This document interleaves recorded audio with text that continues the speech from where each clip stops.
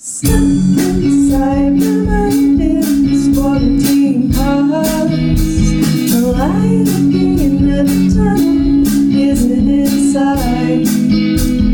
Where do I go to find someone to talk to about all of my loss? You can never validate me, tell me the lies. I searched until nothing found us there and missed online. Said I'm anxious and depressed and my coping skills are not fine. We weren't a fit and it felt like a waste of time.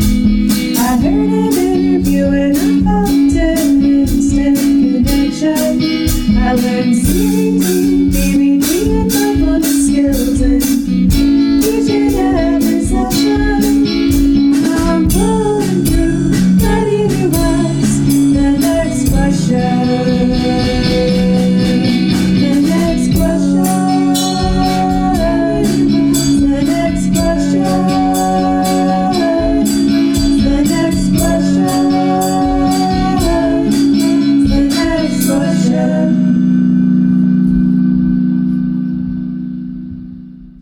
If you enjoyed this episode, please consider making a donation to the podcast via Venmo to the username @NQCATX. Next Quest Podcast is sponsored by Karen's Therapy and Nutrition. Karen's Therapy and Nutrition, specializing in EMDR therapy for the treatment of trauma, food, weight, and body concerns, now offering virtual and in-person sessions. Visit www.cairns, that's CAIRNS, therapy, THERAPY.com for more information or to schedule a consultation today. Hello and welcome to Next Quest Podcast, where I ask your potential therapist questions so you don't have to. I am your host, Noah S. Garcia, licensed professional counselor supervisor. Today, I welcome to the show Cindy Collin, licensed clinical social worker supervisor and certified mental health integrative medicine provider. We'll be talking about her practice in an area of specialty, integrative psychotherapy. Welcome to the show, Cindy. Hi, welcome. Good morning. Thanks for having me. Good morning.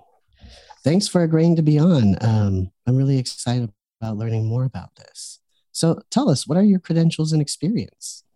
Well, I'm a clinical social worker licensed here in the state of Texas and in the state of Colorado.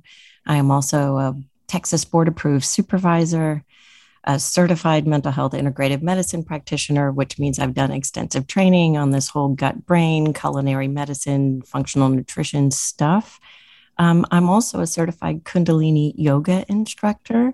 Oh, cool. Yeah, I don't teach Kundalini yoga in classes or anything, but I do bring a bunch of aspects about breath and meditation and even vagus nerve stuff into therapy. So that's kind of fun. And I have a mindfulness practice, and a lot of that came from Kundalini yoga. So I don't know. I don't think I have a credential for mindfulness, but it's a big part of my life. Yeah. So Kundalini, is that the one that focuses on the like ohms and like the like vocalizations and that sort of thing? Yeah. There's a lot of mantra, a lot of breath work, Right. using your body to go into different angles. And it was so, I didn't know until later, until I started to do more gut brain stuff and polyvagal stuff and learn about the vagus nerve, that I was like, oh my, this Kundalini stuff that's several thousand years old was all about the autonomic nervous system and the vagus nerve. Like I was kind of maybe impressed with myself that I did this thing years earlier and it had exact application for what I do as a therapist. So That's it's awesome. kind of interesting. Yeah. It is interesting. I think as a therapist, I think the longer we're in practice, the more like things seem to come together in a way. I don't know if that's been Exactly. your experience. Absolutely. You hit that on the nose. Yeah. So in your practice, what is the name of your practice or the practice that you work at? Okay. I own a group practice and it's called Okay. Flourish Psychotherapy and Nutrition. Okay. And at Flourish, do you accept insurance? If so, which ones? If not, why not? Well, I have, there are 6 therapists at Flourish and 1 nutritionist. Awesome. Currently, one of the therapists accepts Blue Cross Blue Shield, but she's got a full caseload, like many others in town, because I know that's a popular insurance panel. And I am looking to take on another one or two therapists that take that. Awesome. That's really exciting. That sounds like a large group practice. Actually, 6 people is a good amount of people. Yeah, I'm like almost in awe of it. Just like kind of happened, right? Like one minute it was just me, and I've got a caseload of 30 clients because I do a bunch of groups, so I have more clients in there. And then the next thing I know, I'm looking at my EHR software that shows me how many clients I have and how many sessions we've booked. And I'm like, oh my, we've got like almost 80 clients now. Wow. So that these last 6 months we've really seen a lot of growth. So that's a really good feeling. Yeah, absolutely. So you personally don't accept insurance at the practice. Do you offer a sliding scale or reduced fee to clients? I do not. As a therapist, I have a pretty full caseload, but I do have a couple of LMSWs that are with me, and they offer a sliding scale. Okay. And do you have weekend or evening appointments, either yourself or any of your associates? When you do this work, I have found that I work some evenings and I work 3 Saturdays a month. And then and the other therapist that is a part of what we do. We try to be available for when folks are available. Yeah. Okay, cool. Is being a therapist your first career? If not, what was?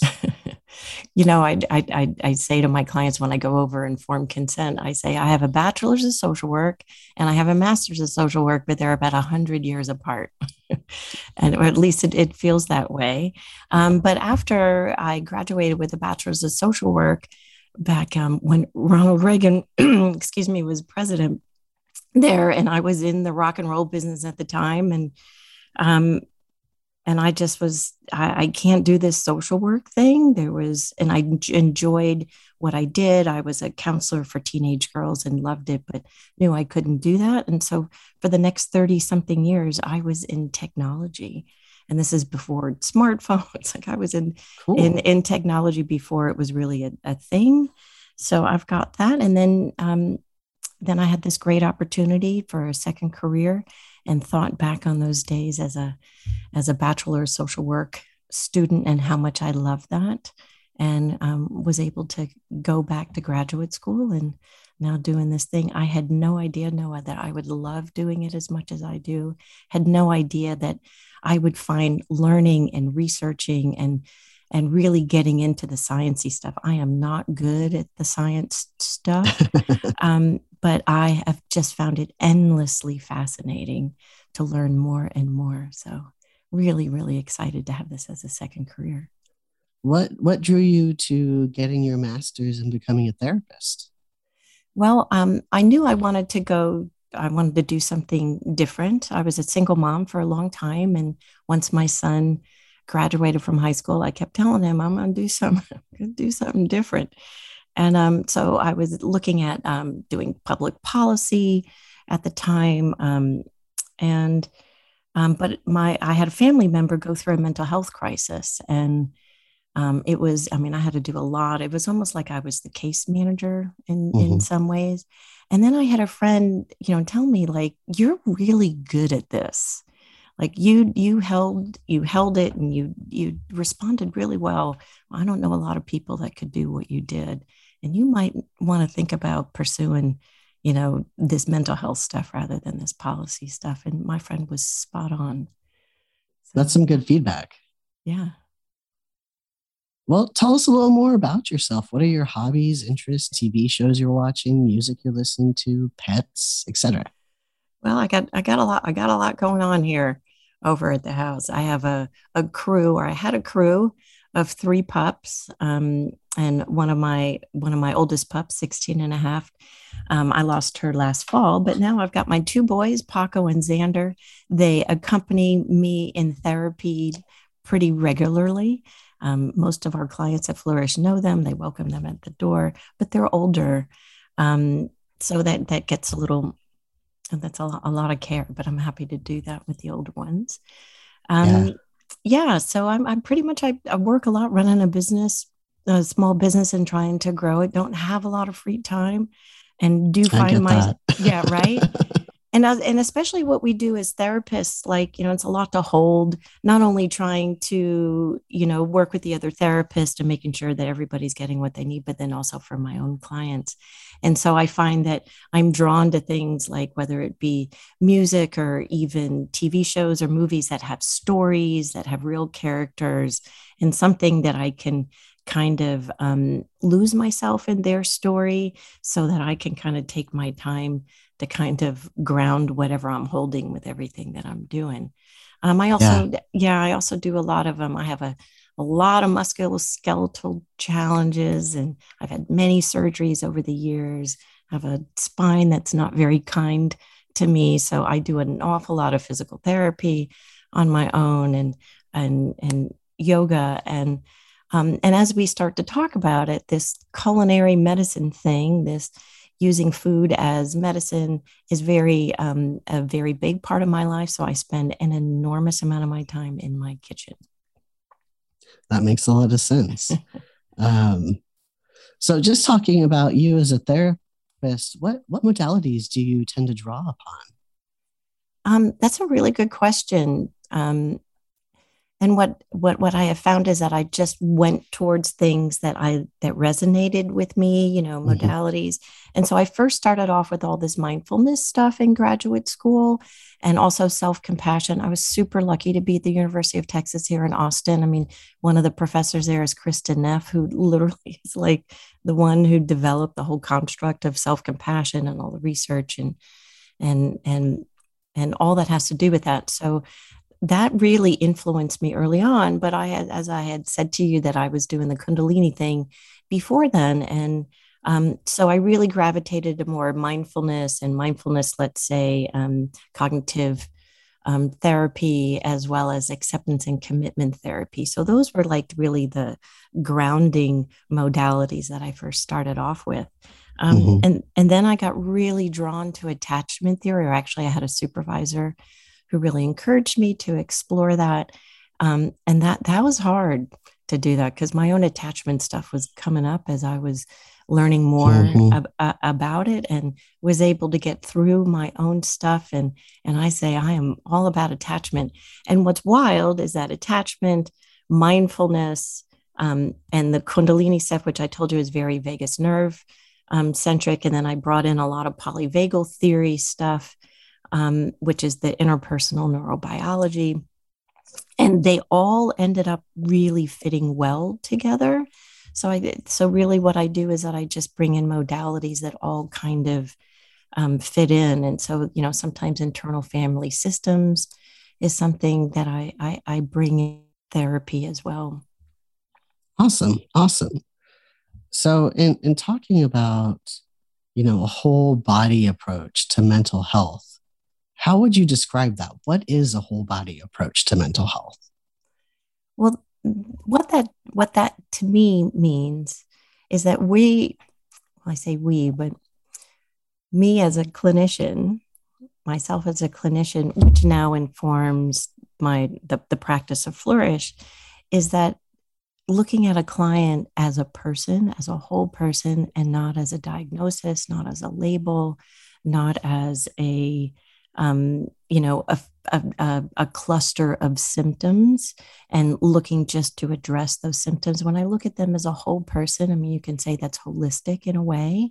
And so that whole body approach looks at, okay, you have these things that are happening within you. You have some behaviors, you have some maybe memories and experiences that either you don't, that are not fun for you, is how I try to say it, or that are showing up in different ways. You're maybe having challenges with relationships or job. Maybe there's chronic fatigue or panic attacks. But as you can see, all of these things that I'm naming, I will look at them through a lens that is always assessing, always looking for context, and always really looking at environmental, and that's internally in your body, environmental, right? Externally, systems, as well as just the present moment. So that to me is that whole body approach. We're just going to look at everything that's going on with you and not just zero in on your brain. Mm-hmm. Yeah, that makes sense. So you've mentioned interpersonal neurobiology a few times. What is interpersonal neurobiology, and how have you seen understanding and attention to this aid in the treatment of depression and anxiety? Well, this interpersonal neurobiology to me and this is my version of it, right? Which is it's all about the autonomic nervous system and really understanding that we have messages going all over the body. There's that the neuro piece of it, right? And these messages, when you get to understand how the brain responds to different messages that are being picked up by all of our senses, because again, we as human beings are always assessing what's happening externally, what's happening internally to kind of to gauge whether we're safe or not. And it's not a conscious thing of safety. It's more of an unconscious thing that we're doing. And so this interpersonal neurobiology is about how is your body responding to what's happening in the moment or what has happened in the past. So understanding what's going on underneath the hood and then bringing that into the room and having maybe the client start to slowly be more connected with their body and understand the messages that are coming up for them.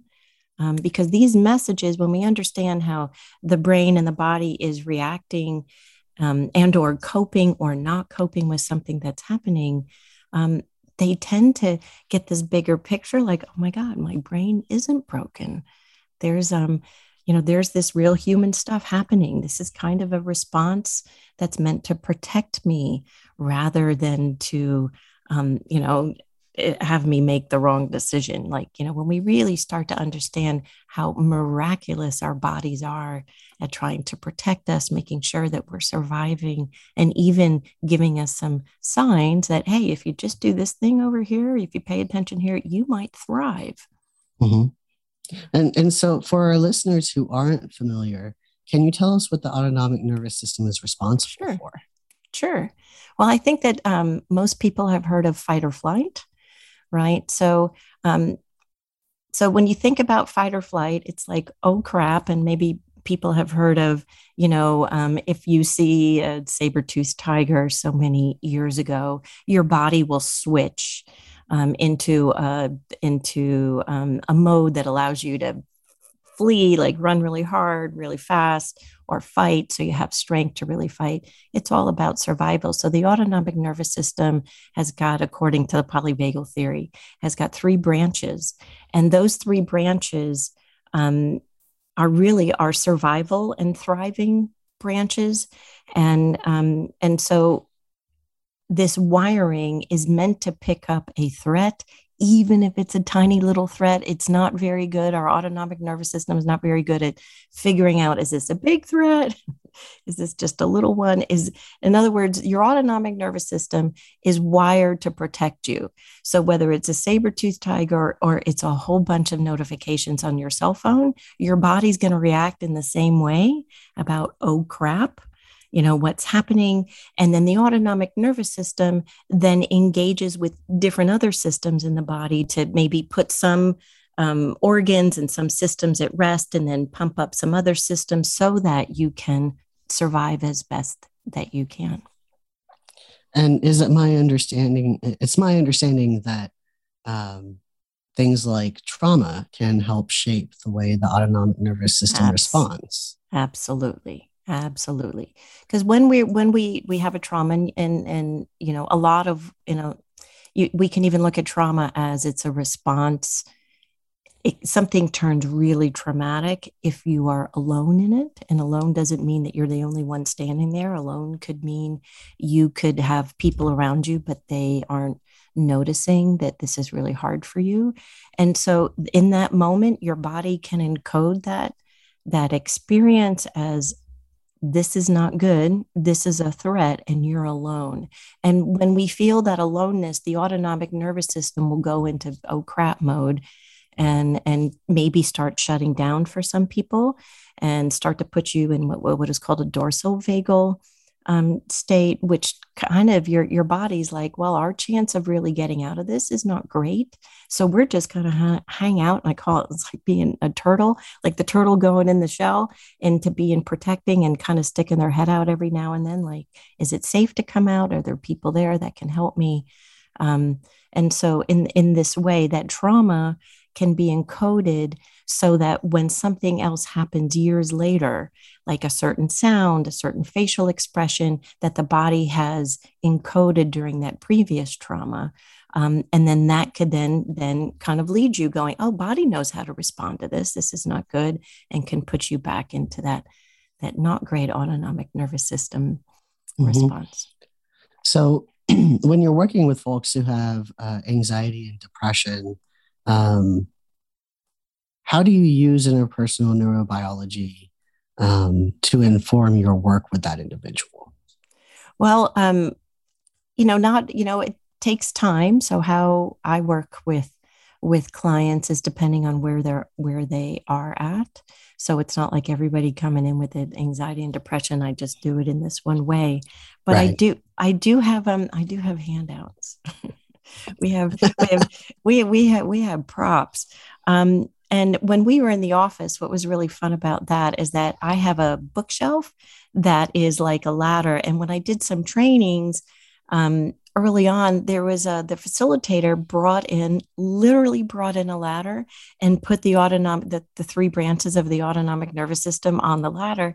And here I am, the trainer, going, I got a bookcase in my office that has that. So I started to put the branches up there and words associated with that, so that when a client is in my office and is getting in, maybe talking about something that happened or even what they're experiencing right then and there, we kind of try to slowly say, where are you on the ladder? Where are you right now? What are your tells? Because it's really hard sometimes to notice, like, I am engaged in sympathetic nervous system. I'm in fight or flight right now. So we kind of, let's say, work on your tells and noticing what's happening under the hood so that you can get more connected to what's happening to you and in you, right, in that moment, in order to understand your response, right, in a broader context, rather than, oh, I'm broken, I'll always react this way. Right. Yeah. And then, so now that we're doing the video thing, I have a ladder, a graphic that we use an awful lot. And then the other tool that we use a lot is the feelings wheel, because that can be hard when you're in a sympathetic or fight or flight response. Your body really is very only focused on survival. So it's really hard to connect to what you're really feeling. And so when we start to maybe slow down and take some breaths and use the feelings wheel as a prompt to say, am I feeling insignificant right now? Am I feeling inadequate? More than just sadness or happy, right? Or even rage, right? We just try to really pull it apart as a way to kind of get you connected to what's happening in your body. Makes sense to me. How about functional medicine and nutrition? How do those help with anxiety and depression? Well, that's, in so many different ways. That's a loaded question in a functional, right? Because everybody's different. And so, if you're in a lot of Facebook groups or whatever, and you see this thing like, what food should I eat that would help my anxiety? Like, what works for one person doesn't work for another. So that's the biggest thing about functional medicine or functional nutrition when it comes to anxiety and depression is, number one, understanding and getting to really assess and know each client and their own individual context and what's happening. But what lots of new research and even older research has shown is that the microbiome, which is our gut, which is actually our second brain, and the enteric nervous system, has enormous influence over our brain's functioning and our mood. And this, again, we're going into vagus nerve stuff, and hopefully we'll talk more about that. But so if we can tend to the microbiome and look at, say, I want to say dysbiosis. It's a fun word that means it's an imbalance of gut bacteria. but it's more complicated than that. So really what we're looking at when you're talking about functional medicine and functional nutrition is inflammation. And whether it's in the gut or maybe in other parts of the body, we really try to address some inflammation, decrease inflammatory foods, decrease inflammatory maybe toxins in your environment. And when the body is inflamed, the brain is going to be inflamed. These are the messages that are circulating through the nervous system and the immune system. They're very much connected, the immune system and nervous system. And so if what we try to do is that if we can kind of do our best for what we do in decreasing inflammation, we can't, we're not a medicine, we're not a medical practice yet. I'm hoping to add that as we go. But we do, let's say what Angela Nash, she's our functional nutritionist, and we try to do the low hanging fruit, trying to, manage inflammation from what you're eating and maybe your environment and some lifestyle things that maybe you're doing or not doing.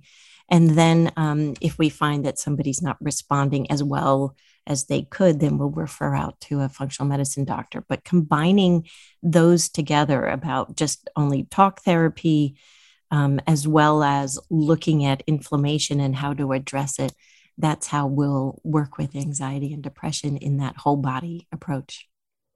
Can you give me some examples of foods that both increase and decrease inflammation? Just out of curiosity. Sure. There's a whole lot of research that gluten is pretty inflammatory. And, and the newer research is really showing that it's maybe more about glyphosate, which is Roundup. That could be really what's more triggering for people. I don't think that this percentage of folks in the population that we have now that are sensitive to gluten. So it's not just about being a celiac, which means you introduce right. gluten to somebody who's a celiac and their entire immune system, doesn't work well. But besides that, gluten sensitivity is a big thing and really interrupts the microbiome, because when we're not breaking it down, it's fermenting and it's causing, leaky gut, which then, creates all kinds of havoc for our immune system, which again co-ops the nervous system into stuff. So gluten can be really, really problematic. And I know that that's really hard for everyone to hear, especially for me. I love it. I know I'm half Italian, so it's like, yeah. I would much rather have pasta than anything in the whole world. And of course, cookies and pies and things like that. And then other inflammatory foods that could be inflammatory for people. I mean, dairy is the other big one, because sometimes the body can look at a dairy protein and it thinks it's kind of gluten sometimes. So there's some crossover things there. Soy can be inflammatory. Sometimes eggs can be too. So again, it really depends on the person. And of course, what we're talking about here is that it may not be inflammatory their whole life. So right. It depending on the state of inflammation that you're in, depending on your gut and where you're at, is that somebody might be inflamed by most foods that they're eating. So that's kind of a sign that we got to do some really big work here, because that's not something that should be happening. Are there certain foods that actually work to decrease inflammation? Well, we'll always say feed the microbiome. And so fiber, which, right. When folks are doing keto, that they don't want to hear about fiber, right? So, and Americans are famous. Our diets are terrible. We are so low in fiber. And it, because of a lot of processed foods that we eat, and, high fat. So yeah, high, good fiber. And really what that comes from is a lot of vegetables and a little bit of fruit. Right. So that's what I'm not talking about, whole grains. And I'm not talking about, getting your cereal in the morning, your high fiber brand cereal. That's maybe not the best fiber for you. So yeah, fiber, fiber, fiber, lots and lots of water. We like to say clean food. So looking at a food that doesn't have antibiotics in it or hormones or pesticides. So really looking at organic produce if possible, and grass fed and meats and wild caught fish. Okay, good to know. Tell me more about the gut brain connection and about how this can influence mood, autonomic nervous system, and overall well-being. This is a big question. I'm very, I could talk for a long time on this. And actually, Angela and I do a free webinar several times a year called the Food Mood Connection. Yeah, where we really talk about that. And so let's start when we think about the connection of the gut brain. Let's start with the enteric nervous system. Again, that's called the second brain. Remember, and so, but let's go back and think about the autonomic nervous system. Is that you've got these, those protectors, or let's say those sensors that are looking for danger in your environment to make sure that you're surviving, right? So our five senses are what do that for the autonomic nervous system, like what we're hearing, seeing, smelling, tasting, feeling. That's all giving us data about, hey, is my environment safe? Is it not? So, but the second brain, the enteric nervous system, is actually scanning for threats in what's coming into you, right? So it's going to look at what you're eating and kind of do that judgy thing about, hey, are you a threat to me? Are you a foreign invader coming into the system? And if you are, I need to figure out how to get rid of you or how to lessen the damage here so we can survive. So that gut connection is looking and co-opting, all these other resources in your body to protect you. And what's happening also in the gut is that you got the vagus nerve that is in there. Now, mind you, the vagus nerve connects so many organs in our body, but it literally is the message system that connects the brain to the gut. And so what's happening in the gut, gives off messages that then go up and down the vagus nerve, the information superhighway, to inform the rest of the body about what's going on. And so this is kind of like a wild research fact to know, but most people, and you kind of think that the brain is in charge of the body, right? Brain, hey, what is it when people say, hey, I've got anxiety. So, I know that my stomach, it gets my stomach upset or I get nauseous. Mm-hmm. It's because I'm anxious. And I might say, well, actually you're anxious because your stomach's upset. So right. So when we look at it that way, 80% of the information that's going to our body is coming from our gut. Only 20% of information that's traveling along that information superhighway is coming from the brain to the body. So when we look at it that way, that so many messages are coming from the gut and going up into the body and to the brain about what's happening, it's like, let's try to make that environment in our gut as healthy as possible so those messages can travel the way they're supposed to, and can kind of do their job in terms of balancing hormones and all of the other messaging systems in the body. And so we talk about how that connection is such that when you tend to the microbiome and you allow some of that messaging to be as healthy as it can be, then we would see that mood becomes more balanced. You have a sharper cognition, you're going to have more energy, and even just a greater capacity to even hold stress. Mm-hmm. And isn't there a significant amount of serotonin in the stomach as well? I've seen all different numbers, but anywhere between 80 to 95% of serotonin is made in the gut. Right. So I can see how that is, significantly related to mood.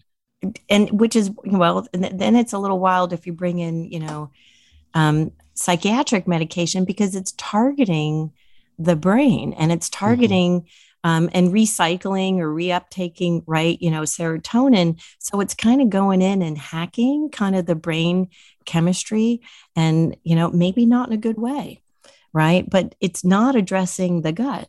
And so we'll do a lot of work with people that we have a lot of clients that end up working with their prescriber and start to taper off of psychiatric medications while we're working on gut and doing some other good stuff. And then they find that, if I just eat this way, right. I kind of don't need the medication. Now, it's not just eat this way. And I forgot to put sugar in there as an inflammatory. Damn it. Yeah, right. All the good stuff. I'm telling you. It doesn't mean that you can't have the good stuff. I just want you to know, like, we can still be healthy. Right? Yes. And in moderation and watching it. And yeah. I had a question come up while you were talking, and I don't know if you know anything about this, but you were talking about the autonomic nervous system being, related or relying, I suppose, on like our sensory stimuli. Mm-hmm. And I just wonder how people who are autistic are impacted by that specifically since, because of sensitivities to sensory stimuli. I just was wondering if you had any thoughts about that. I don't work with that population, but there's an awful lot of practitioners here in town that, whether it be doctors and even there's a few therapists that, do have a whole body approach and do understand the impacts of what's happening, let's say nervous system wise, functional, even medicine wise, and autism. Cool. Okay. So how can an integrative approach assist in getting to the quote root cause of depression and anxiety? And like, what does that process typically look like? Well, when we think about root cause, I mean, we're looking at a whole bunch of things. So we're looking at your body, not only your gut, but also maybe there's stored traumas, experiences in your body of some kind. We also look at, I'm an attachment therapist, so I am always going to go back to family of origin and looking very early on in your childhood experiences. And so when we can do that and spend a lot of time together in therapy, whether it be an individual or group, we can start looking at root cause and kind of do some rewiring together in order to kind of not make the old stuff go away, but maybe just rewire you in a way that allows you to hold what's happening a little better, so that, you might still have feels of anxiety and depression, but maybe they're not so loud and so disruptive.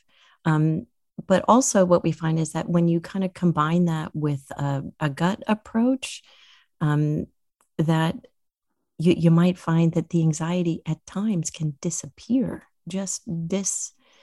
even though you've had some adverse childhood experiences. So, I don't know if I've answered your question. Yeah, no, that makes a lot of sense. So what are some examples of some integrative therapy tools you bring into session, and what prompts you to utilize those? Well, it's all about where the client wants to go. Sure. That's really what it's all about. I have individuals and I do groups and I have this practice called Flourish Psychotherapy and Nutrition. And a lot of folks reach out to me when I first started and they reached out because I do the mindfulness stuff and, I don't like the labels and I have this holistic approach, and they kind of don't see the nutrition part in the, in the practice name. And so we're working together, and the longer that I'm seeing and that, if they're doing really good work and they're really committed to the process, which means that they're doing the work outside of the therapy room, like really doing some good reflecting and some challenging. And we build some mindful awareness, because that's key in anything that we're doing here, to really have this awareness about what's happening within you. And when I see them doing really good work, but they're still having some intense episodes and and that could be showing up in many places. That's when we might say, hey, let's have are you open to looking at the gut? I might even start with somebody before even doing any type of nutritional changes, or even lifestyle changes, saying, would you be open to some supplements, to some protocols for that? And I have a client who came to me with and a very had a traumatic experience, and they were in their very early 20s, and we did a lot of therapy, twice a week individually, and then once a week individually, and went into a group. And then about a year and a half later, though, she started to do really, really well. And I was like, gosh, this big thing, like what was the thing? Like, I'm just so impressed with how far you've come. And she said it was the vitamins. She calls them the vitamins. It was the supplements. So a year into our work together, before she really did any type of dietary changes, she had so much fatigue. And she kept on having like some infections that were popping up every now and then. So I just put together a supplement protocol, and it was maybe 5 or 6 things. Most of it was very gut centered, and then some other mineral report. And she had more energy. She was like, for the first time in like I can remember, that I am not full of fatigue and just exhausted by 3:30 or 4 o'clock in the afternoon. And I'm not just sitting on my phone, just scrolling endlessly for hours and hours. Like, I want to do things. And from there, she was able to do, make some food choices. And so see, it depends. Like for some people, how we kind of get in there. But then there are some folks that are with me for a few years and know that this is what I do. And I might bring it up every now and then. And they were like, no, it can't be that. I've eaten this way my whole life. Why is it a problem now? And so we just try to gently kind of go in there to say, no, it's a little connected. Yeah. Okay. Earlier you mentioned environmental toxins. So I'm curious, in what ways do environmental toxins impact our overall mental health? Overall health and mood. And what are some examples of environmental toxins? Good question. Loaded question there. I'm full of them today. So one of the toxins that I named is glyphosate, which is Roundup. And so much research links it to so much damage in our bodies as a carcinogen for cancer. Monsanto, who I think was recently bought out by Bayer, which is a German, their German competitor, now their owner, they billions of dollars in lawsuits around cancer. But we also know that it totally affects brain functioning and very much linked to Alzheimer's and even dementia. So that's one really big toxin, and it is everywhere. I mean, there are infants being born with glyphosate, right? And because of what mom has ingested, and most of the time we don't know that we're around it, and even depends if you're in rural areas where it's very much in the air and in the water, right? That's pretty much disruptive to as I said, body and brain function. Other toxins, they can be those PFAS, which is those forever chemicals, PFAS, and that again is neurologically disruptive. Other toxins, mold, like here in Austin, we have an awful lot of mold, and I'm not talking the mold that makes you sneeze, the mold that's from the leaves. This is mold that's from water damage. And moisture, right? So when I think about Austin, a lot of our AC systems, there's a lot of mold happening in there. Right. So in people's homes, the mold, and depending, again, this is all dependent on people's bodies. Some people are going to have a really hard time with glyphosate, some may not. Some may have a hard time with PFAS, other may not. And it depends really on genetically, on what your genetics are. And so genetics play a role in this epigenetic way, which means that just because you have a gene that says that you're predisposed to Alzheimer's doesn't mean you're going to get Alzheimer's. But if your environment expresses these genes in a poor way. And that environment means it may be that if you have a lot of glyphosate in your system, your genes are going to express themselves. That is going to make that more of a thing that could happen, right? So the same is true with something like mold, like depending on the person. I'm a type of person, I met with a genetics counselor years ago and did this really great work. Very thankful for it, but found out I'm not very good with mold. Yeah, I'm highly allergic to mold. Yeah. And so, and yeah, I'm allergic to it. But what happens is when it's not an allergy, it's like when I'm exposed to mold organisms, and they come in my body, it is very disruptive. I have a really hard time getting rid of it. And so those kind of things, I'll have quite often people come to me, and there's a lot of fatigue, and the fatigue gets misdiagnosed as depression.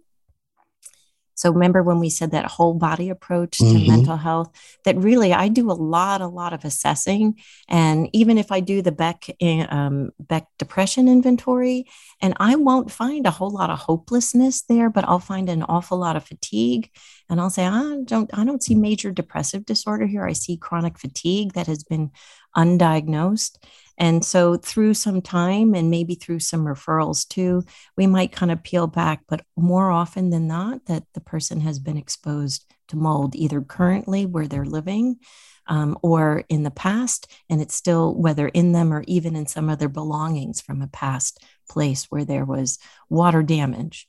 Right. And so we may even see that more now, actually, because of the storm that we had and busted pipes that happened in February. And people don't know how dangerous mold can be for certain people. You might have a household of 6 people, but one person might be the one that gets ill. And so because there may be in an environment where everybody's fine, and whether this is mold or maybe any other toxins like what we're talking about, is that a lot of times folks with mental health symptoms, it gets just dismissed, right? Like, oh, you're just crazy, or, oh, you just need to take an antidepressant, but when we find that maybe there's a toxin here that you've been exposed to that is creating this, then the problem never goes away just with a psychiatric medication. Right. And actually the problem can get worse over time because you're still exposed, but also some of the dismissiveness about folks around you can then make it worse because now you're feeling alone. I'm hopeless. I can't do anything. Yes, I am broken. So you're going into that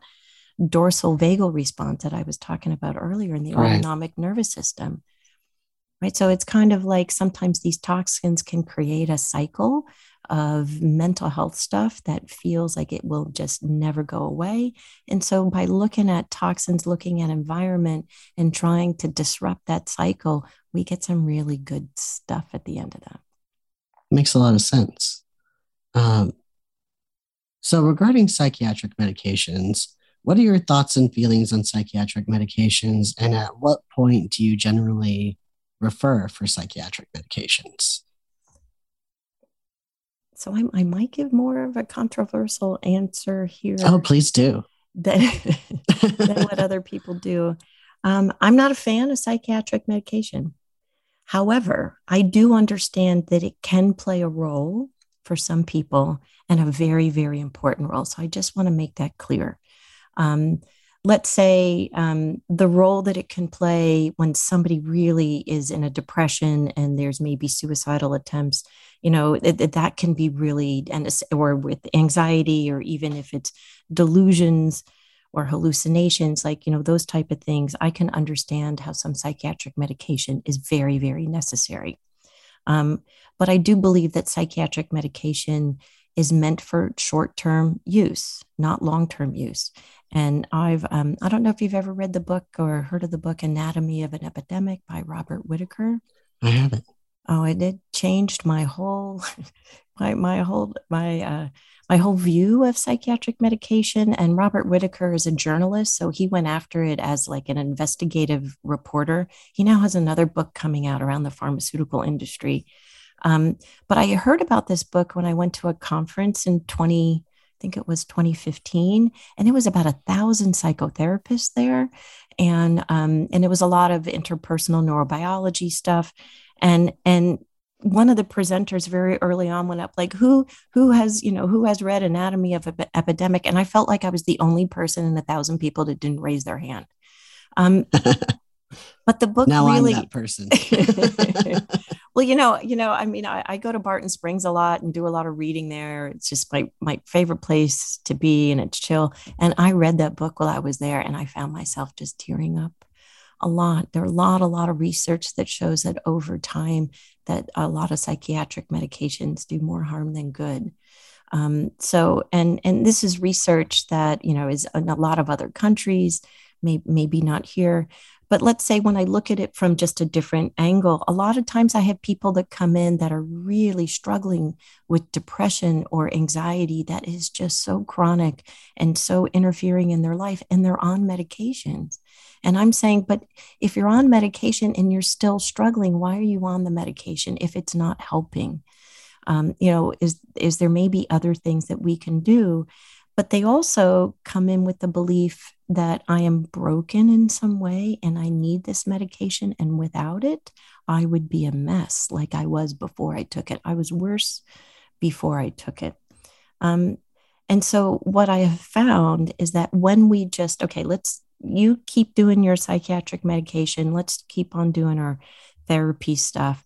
And when we start to maybe build some mindful awareness, when they start to really get into a therapeutic relationship with me, one with compassion and empathy, and they really feel me joining in them, they're able to then maybe start to process stuff and resolve stuff from a long time ago they haven't. And when they start to maybe feel a little stronger and have a little bit more capacity to take on what's happening around them, then we might start working on reducing the psychiatric medication. This is all under supervision from their prescriber. We find that they're able to get off of the medication and find a new benchmark for them, what it was like. And also this feeling like, I wasn't as broken as I thought. I didn't have this thing called depression that's going to be with me for the rest of my life. Got it. Okay.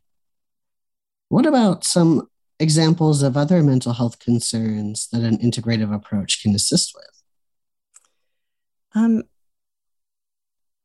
Well, in insomnia can be a big I can see one. that for sure. Yeah. No, and so in insomnia, that was really, really hard and to kind of wrap around. It's just, and I guess to me that depression, and I don't mean to say this with glib, but depression from a gut brain or a whole body approach can sometimes be easier to work with. It doesn't maybe have as many root causes as something like anxiety does or insomnia. So those are the harder things to work with with an integrative approach. But in insomnia, we can do some good work on that. Cool. Okay. Well, is there anything that I didn't ask about a whole body approach to mental health that you think would be good for people to know? Well, over time, no, I have not been comfortable sharing my own story, but I'm developing a new website, and I've been encouraged by the folks that help me with social media marketing, saying, "Cindy, you need to share more of your story." So please tell us. Yeah. So I'm going to bring that in because I think it is really what started me to bring a lot of this in, and maybe helps to shed some light about what this whole body approach can do. So I know that I mentioned that I have chronic illness, and it started in 2005 and hit me like a ton of bricks. Not really sure of the root cause, but there was a traumatic experience before then, and I'll name it here. I used to work in New York City, so it was in the World Trade Center on September 11th. That was not a fun day for me, but luckily was able to get out of there okay, but not okay, if that makes sense to you. Totally. Yeah. So, but after that, I had a lot of inflammation happening in my body. I had joints that were not doing well. I had started with knee problems, like I would fall down when I was walking, and I was 40 something years old, and I was in martial arts, and I was really trying to get my black belt. So I've always been active. So to have my body start to fall apart like this was a bit odd. And then after, I ended up having knee surgery in 2005, and one surgery went really well, another did not in terms of recuperating. And that's when the fatigue started, the inflammation was all over. So it was probably a mixture of whether it be trauma and something happened in that procedure, as well as I was in a house that had mold in it and didn't know it for many years. So I kind of had a whole bunch of crappy stuff happen to me. Yeah. And so during that time, I mean, I had, health insurance. And so this was in like 2005, 2006. So, went through conventional medicine route.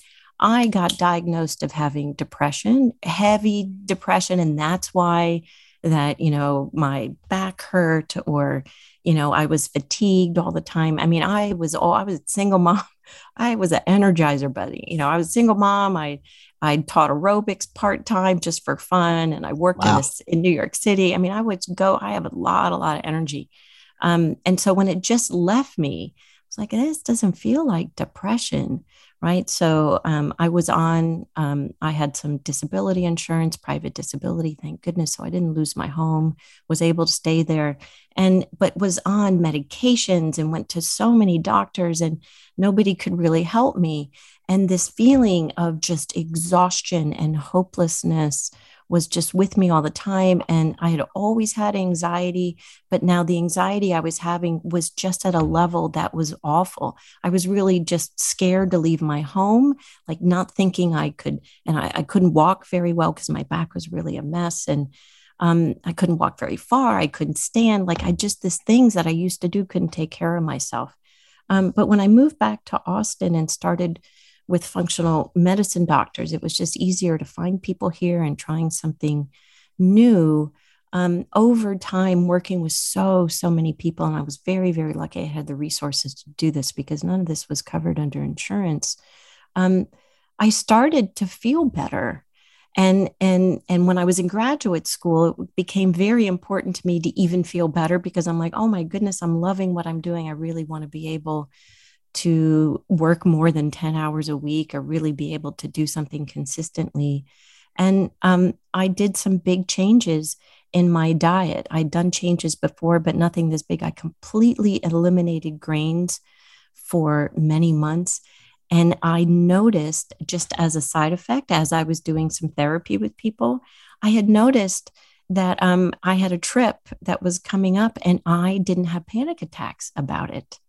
I'm like, this is bizarre. Like, it just came out. Like, I noticed, like, I am packing for a trip and I'm still sleeping at night. I am not having panic and getting overwhelmed about what am I bringing, getting some frozen responses from that, like, kind of putting things off.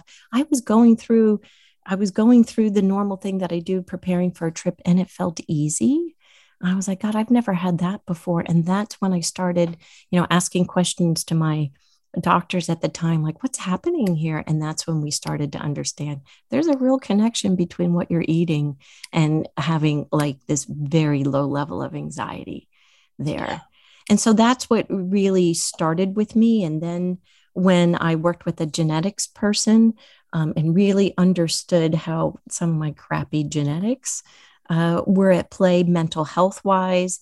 And literally what I found was, I take a lot of methylated B vitamins and in different forms. And all of a sudden I didn't have brain fog anymore, and I could think clearly, and I had more energy. So it really has been my personal experience. It informed, it doesn't mean that everything that happened to me, that I'm going to do that with clients.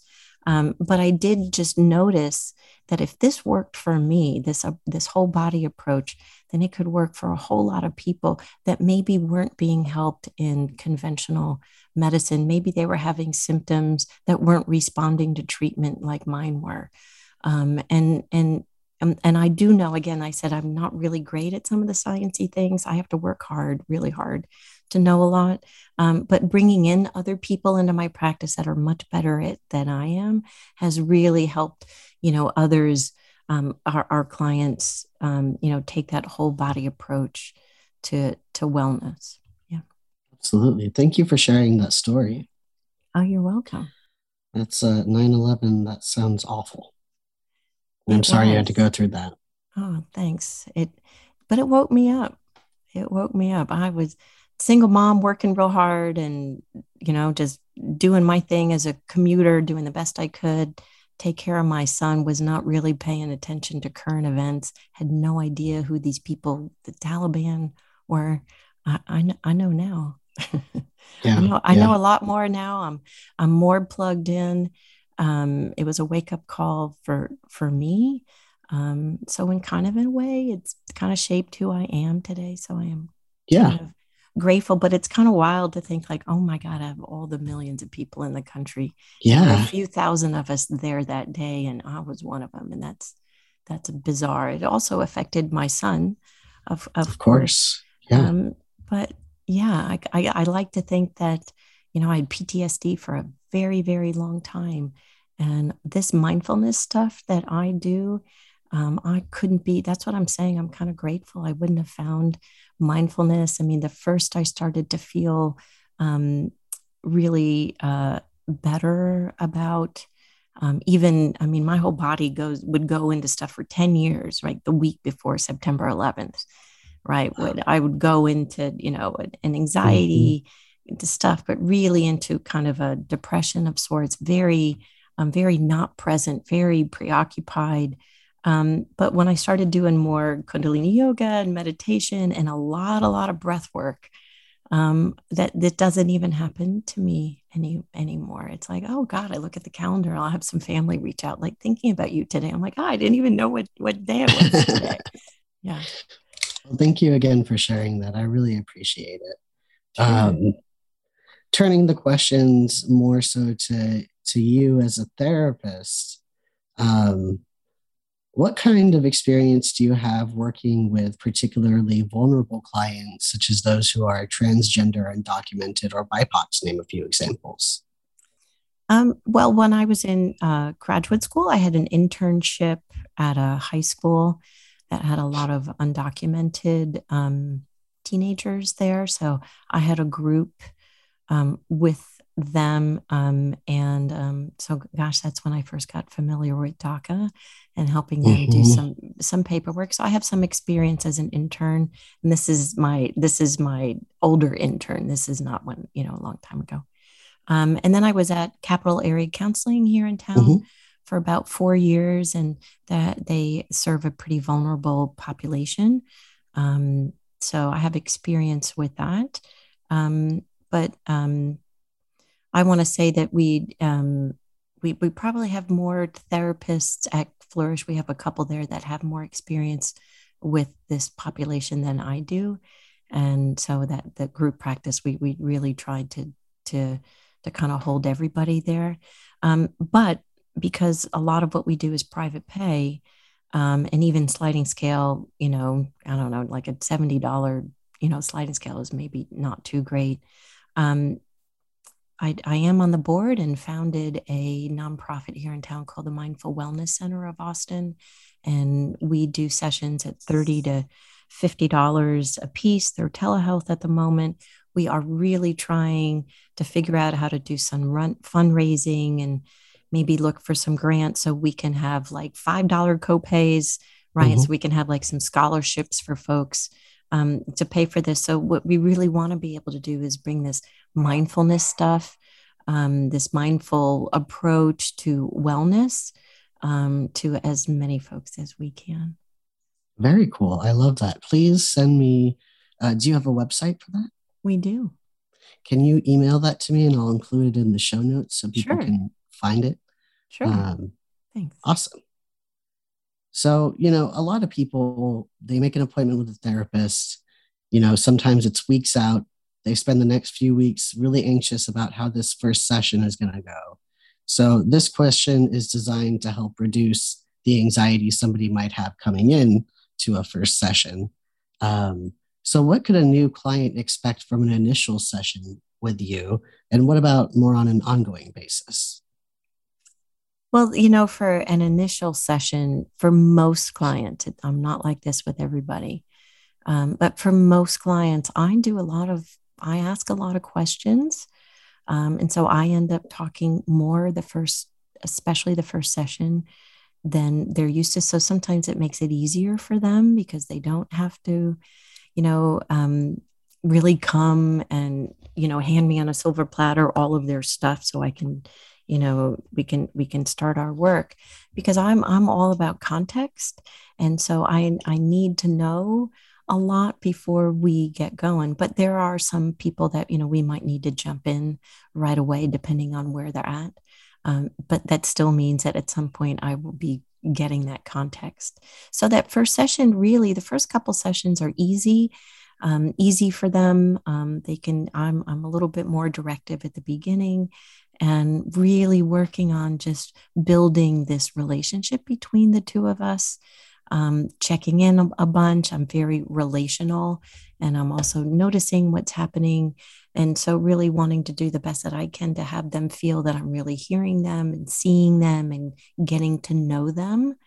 And then over time, really just, if they can allow me to join them in with what they're experiencing and going through, that's where our real work comes from. And that's the stuff that we collaborate on, over our time together. Okay, cool. Next question. I love this question. How would you say your clients describe or experience you? Yeah, that's interesting, right? What my clients may say is that I'm with them, like they hear me all the time. What would Cindy say, right? In what they're doing. So I can maybe take that to say that our connection together is real. I believe that they know that I care about them, and they know that I get them. I mean, I say that a lot, saying, I know you, I know this about you. And so really, really, I think what they would say is that I am connecting with them and just accept them for who they are and who they are not. And I am delighted in whatever they bring to me. And the big thing here is that I'm not going to judge. It's hard, Noah, not to judge. Right? We're wired, right? Our biology is there to wire to judge. But I would think that that they would say that that's probably the biggest thing that they get from me. It's just openness and no judgment and warmth and compassion. Okay. Next question has been a little controversial on the show previously. And I mean, of course, there is no right answer to this, right? Are you a therapist who will laugh or cry with your clients? Controversial, really? Because I do both. Yeah, no, I know. I mean, I think it's a very fine line to walk in terms of like ensuring that it's not about us, right? And that we're not bringing our stuff into session. But I do find that there are moments that are just where I just feel really touched and I might tear up and, and I think that that's a result of being connective. Like, and it feels like that's a lot different than like crying it and making it about yourself in that moment, you know? Totally.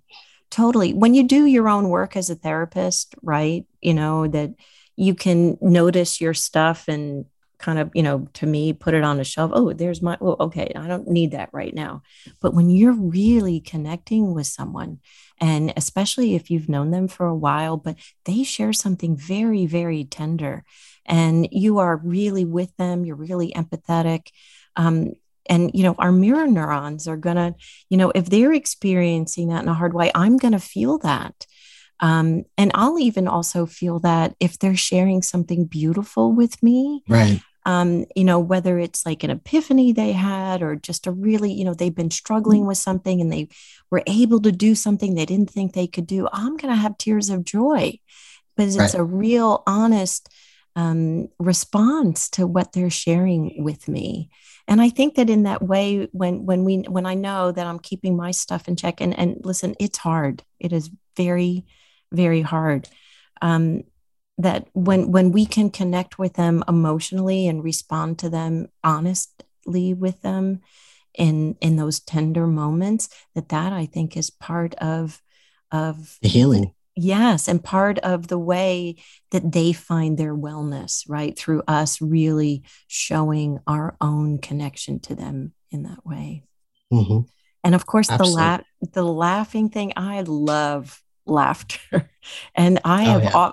I have prescribed laughter to people. Like I want you to watch something, listen to something, do something that makes you laugh every day, right? And in Kundalini yoga, there are some kriyas, or let's say recipes, which are like routines of things that we do. Sometimes laughing is a piece of it, because when we're doing really good belly laughing, like kind of really engaging, Yeah. we are doing great work with our vagus nerve.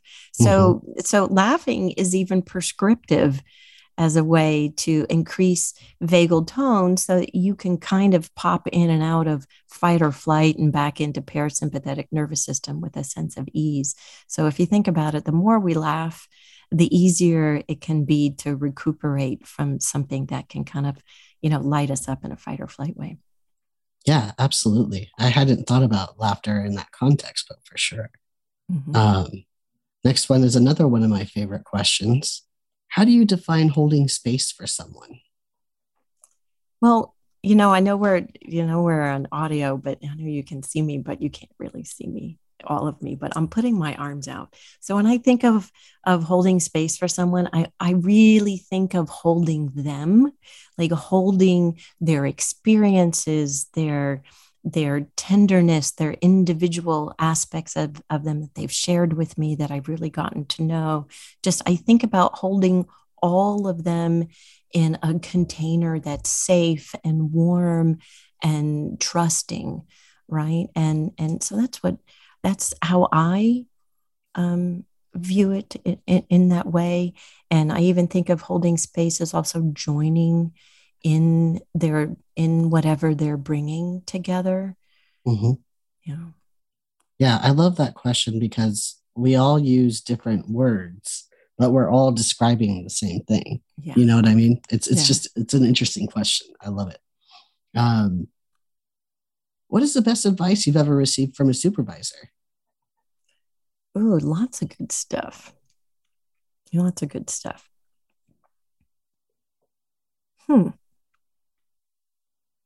I wouldn't even know where to start. Right. Well, I had a supervisor that was with me when I was a student, and then stayed with her. Her name is Susan Fitchick Johnson.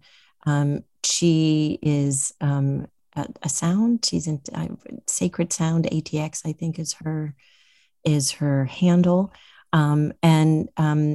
But all along, she has just helped me to really do a lot of work with attachment and mindfulness. But she's given me phrases that I often use, like with clients. The phrases like, so when you notice that you're doing this thing, we can have this language she would say of that thing you do. It's just that thing you do. It's that place you go.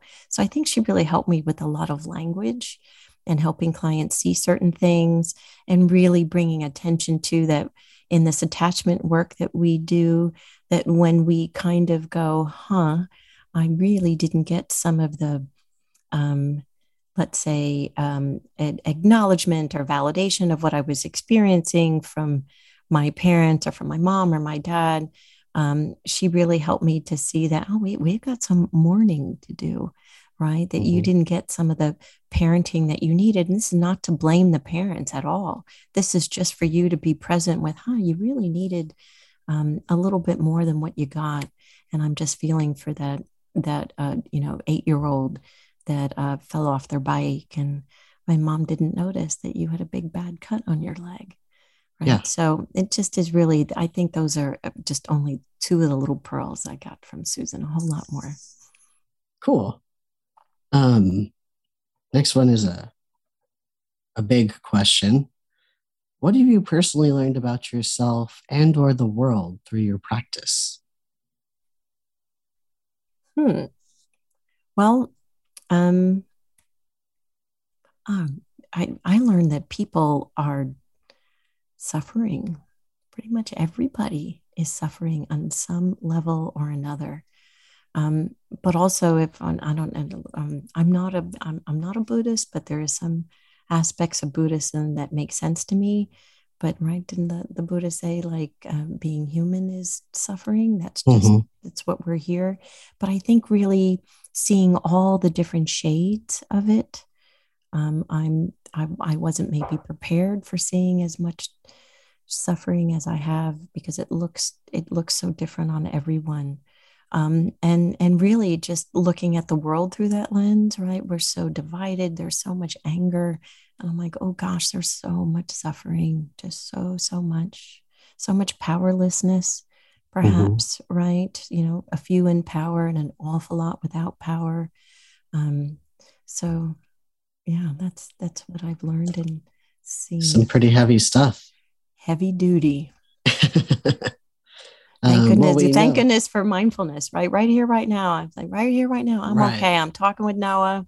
I'm all right. The sky is blue. I'm hoping to get to Barton Springs pretty soon. Right. But outside of that, like you can have those moments to where it's pretty dark and awful out there. But right here, right now, I'm okay. Yeah. Well, we know you like to go to Barton Springs and read. What else do you do to take care of yourself? Oh gosh, I do an awful lot. It's exhausting when I think about what I do.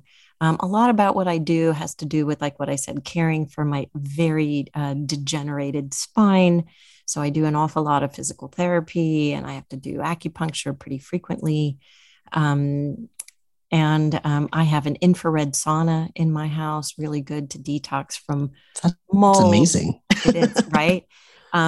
And I have an elliptical in my home. I used to go to the gym, but now with COVID, I have it here. So there's lots of things that I do. I have, of course, walking is really important to me, moving my body too, and taking out my dogs. But that cooking thing, like when COVID hit and people are like, where do I get my food?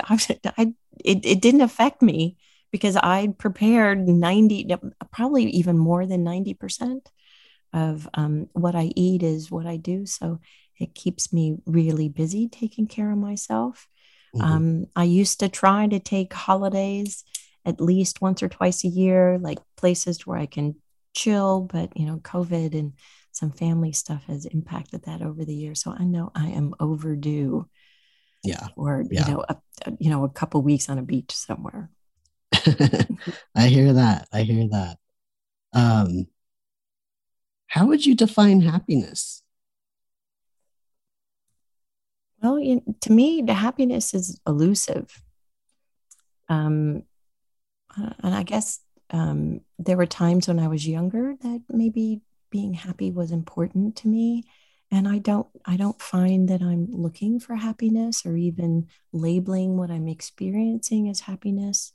I'm more like, I've got some ease today, like really just settling into the present moment and noticing little things around me, whether they're little sounds from the birds outside that I like to hang out with when I meditate in the morning, or little things that my dogs do, or something really like artsy that really just touches me.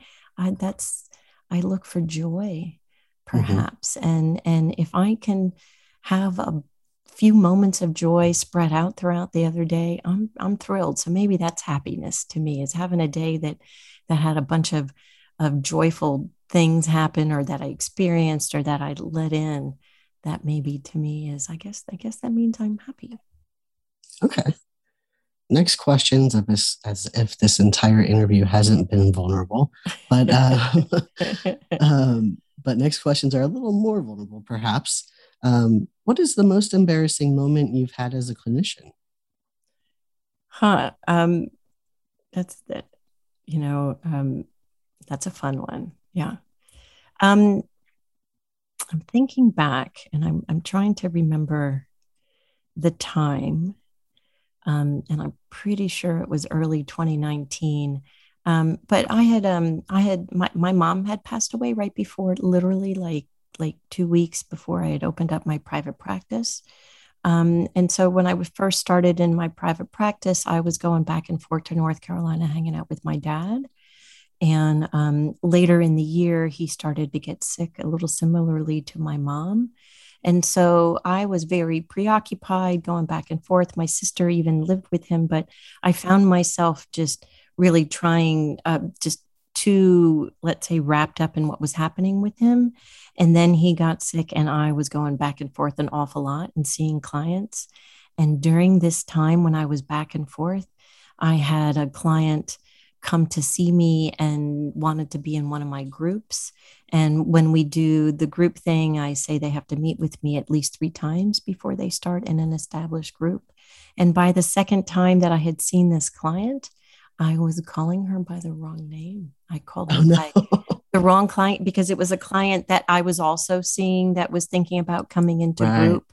And yeah, and she just looked at me and I just apologized. And I felt terrible. She ended up not staying with me, and I don't blame her, right? But I really wasn't very present, right? And I think that when you're self-employed, that and you know, it might have been better for me to not see people, but you know, you need to, and I did the best that I could to be the best therapist I could during. There was like 2 or 3 months that were hard. Yeah, that's understandable. And it's hard because, you know, when we're struggling as a person, right? One of the things that sometimes helps us keep going and gaining momentum is continuing to work, you know? So I understand why. Yeah, that's very true. You would do that, you know? Yeah, that was very, very true. I actually did some video sessions when I was in North Carolina, and I was so grateful to be like, to have like, you know, sick, dying man in this room over here who happens to be my dad, who I adore. Right. And and I have clients in here. So I could just kind of close that away, pretend it wasn't, you know, I was just someplace else, and really, you know, get into it with the client. It was a very good thing for me to do, for sure. Yeah. Yeah. Next question. Are you in therapy, or have you ever been in therapy? Yes and yes. Good deal. Was in therapy 100 years ago. Even before, you know, even before September 11th. And so, yeah, I did some good therapy, you know, a long time ago. But now that I'm in therapy and really doing this attachment work, like I'm like, oh, goodness, if I had done that attachment work like so long ago, things may be different. Things may be different right now. So I say this to clients, like I was in therapy probably for, gosh, if I think about September, probably for 13 years, you know, not the entire time for 13 years, but we didn't do any attachment. And then you go now and we do this work, and I'm like, it's gone on pretty quickly. So I say that things with my clients, saying, as much as I'd love for you to be with me for years and years and years, I feel like I wouldn't be doing my job right if you were here for that long. So when we bring this attachment stuff in, hopefully you won't be with me that long. Yeah. Yeah. Well, is there anything else you think would be good for a potential client or other therapists to know about you and or your practice? I think that maybe what I want people to know is that I'm just not only about the gut or the brain, right? And that I do understand that that sometimes that food thing can mean an awful lot of different things for people. And then I just want people to know that even though it says like psychotherapy and nutrition in Flourish's name, that doesn't mean that everybody that comes to us has to be about nutrition. It also doesn't mean that everybody that comes to us has to be about therapy. Right? That we have both of these modalities, or let's say perspectives, to work with a client, and it is all about where the client wants to be, what they're open to, what they're not, and we will do what's best for them. Awesome. Well, thank you so much for being on the show, Cindy. It was a real pleasure. Thanks for having me, Noah. Appreciate it. Take care. The next question. The next question.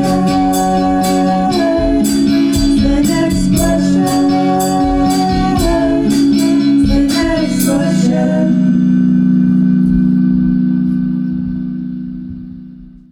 Thank you for listening to Next Quest Podcast. I learned something new today, and I hope you did too. Stay tuned for our episode next week featuring Nicole Hart, licensed professional counselor and certified Imago relationship therapist, who will be talking about her practice in an area of specialty, Imago therapy. Next Quest Podcast is sponsored by Jan Dimmitt Resources. Save yourself the time and stress of credentialing and let the experts at Jan Dimmitt Resources do what they do best.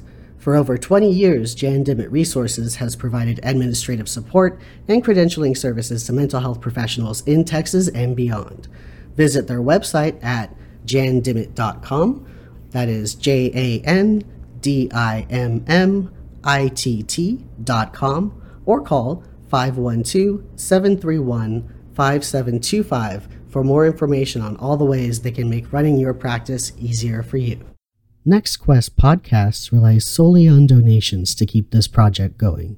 Please consider becoming a patron on my Patreon page at www.patreon, that's patreon.com/nextquestpodcast, or you can make a one-time donation on my website at www.nextquestcounseling.com/aboutnextquestpodcast. You can also support the podcast by liking our Facebook page. Until next question, this is Noah Garcia signing off.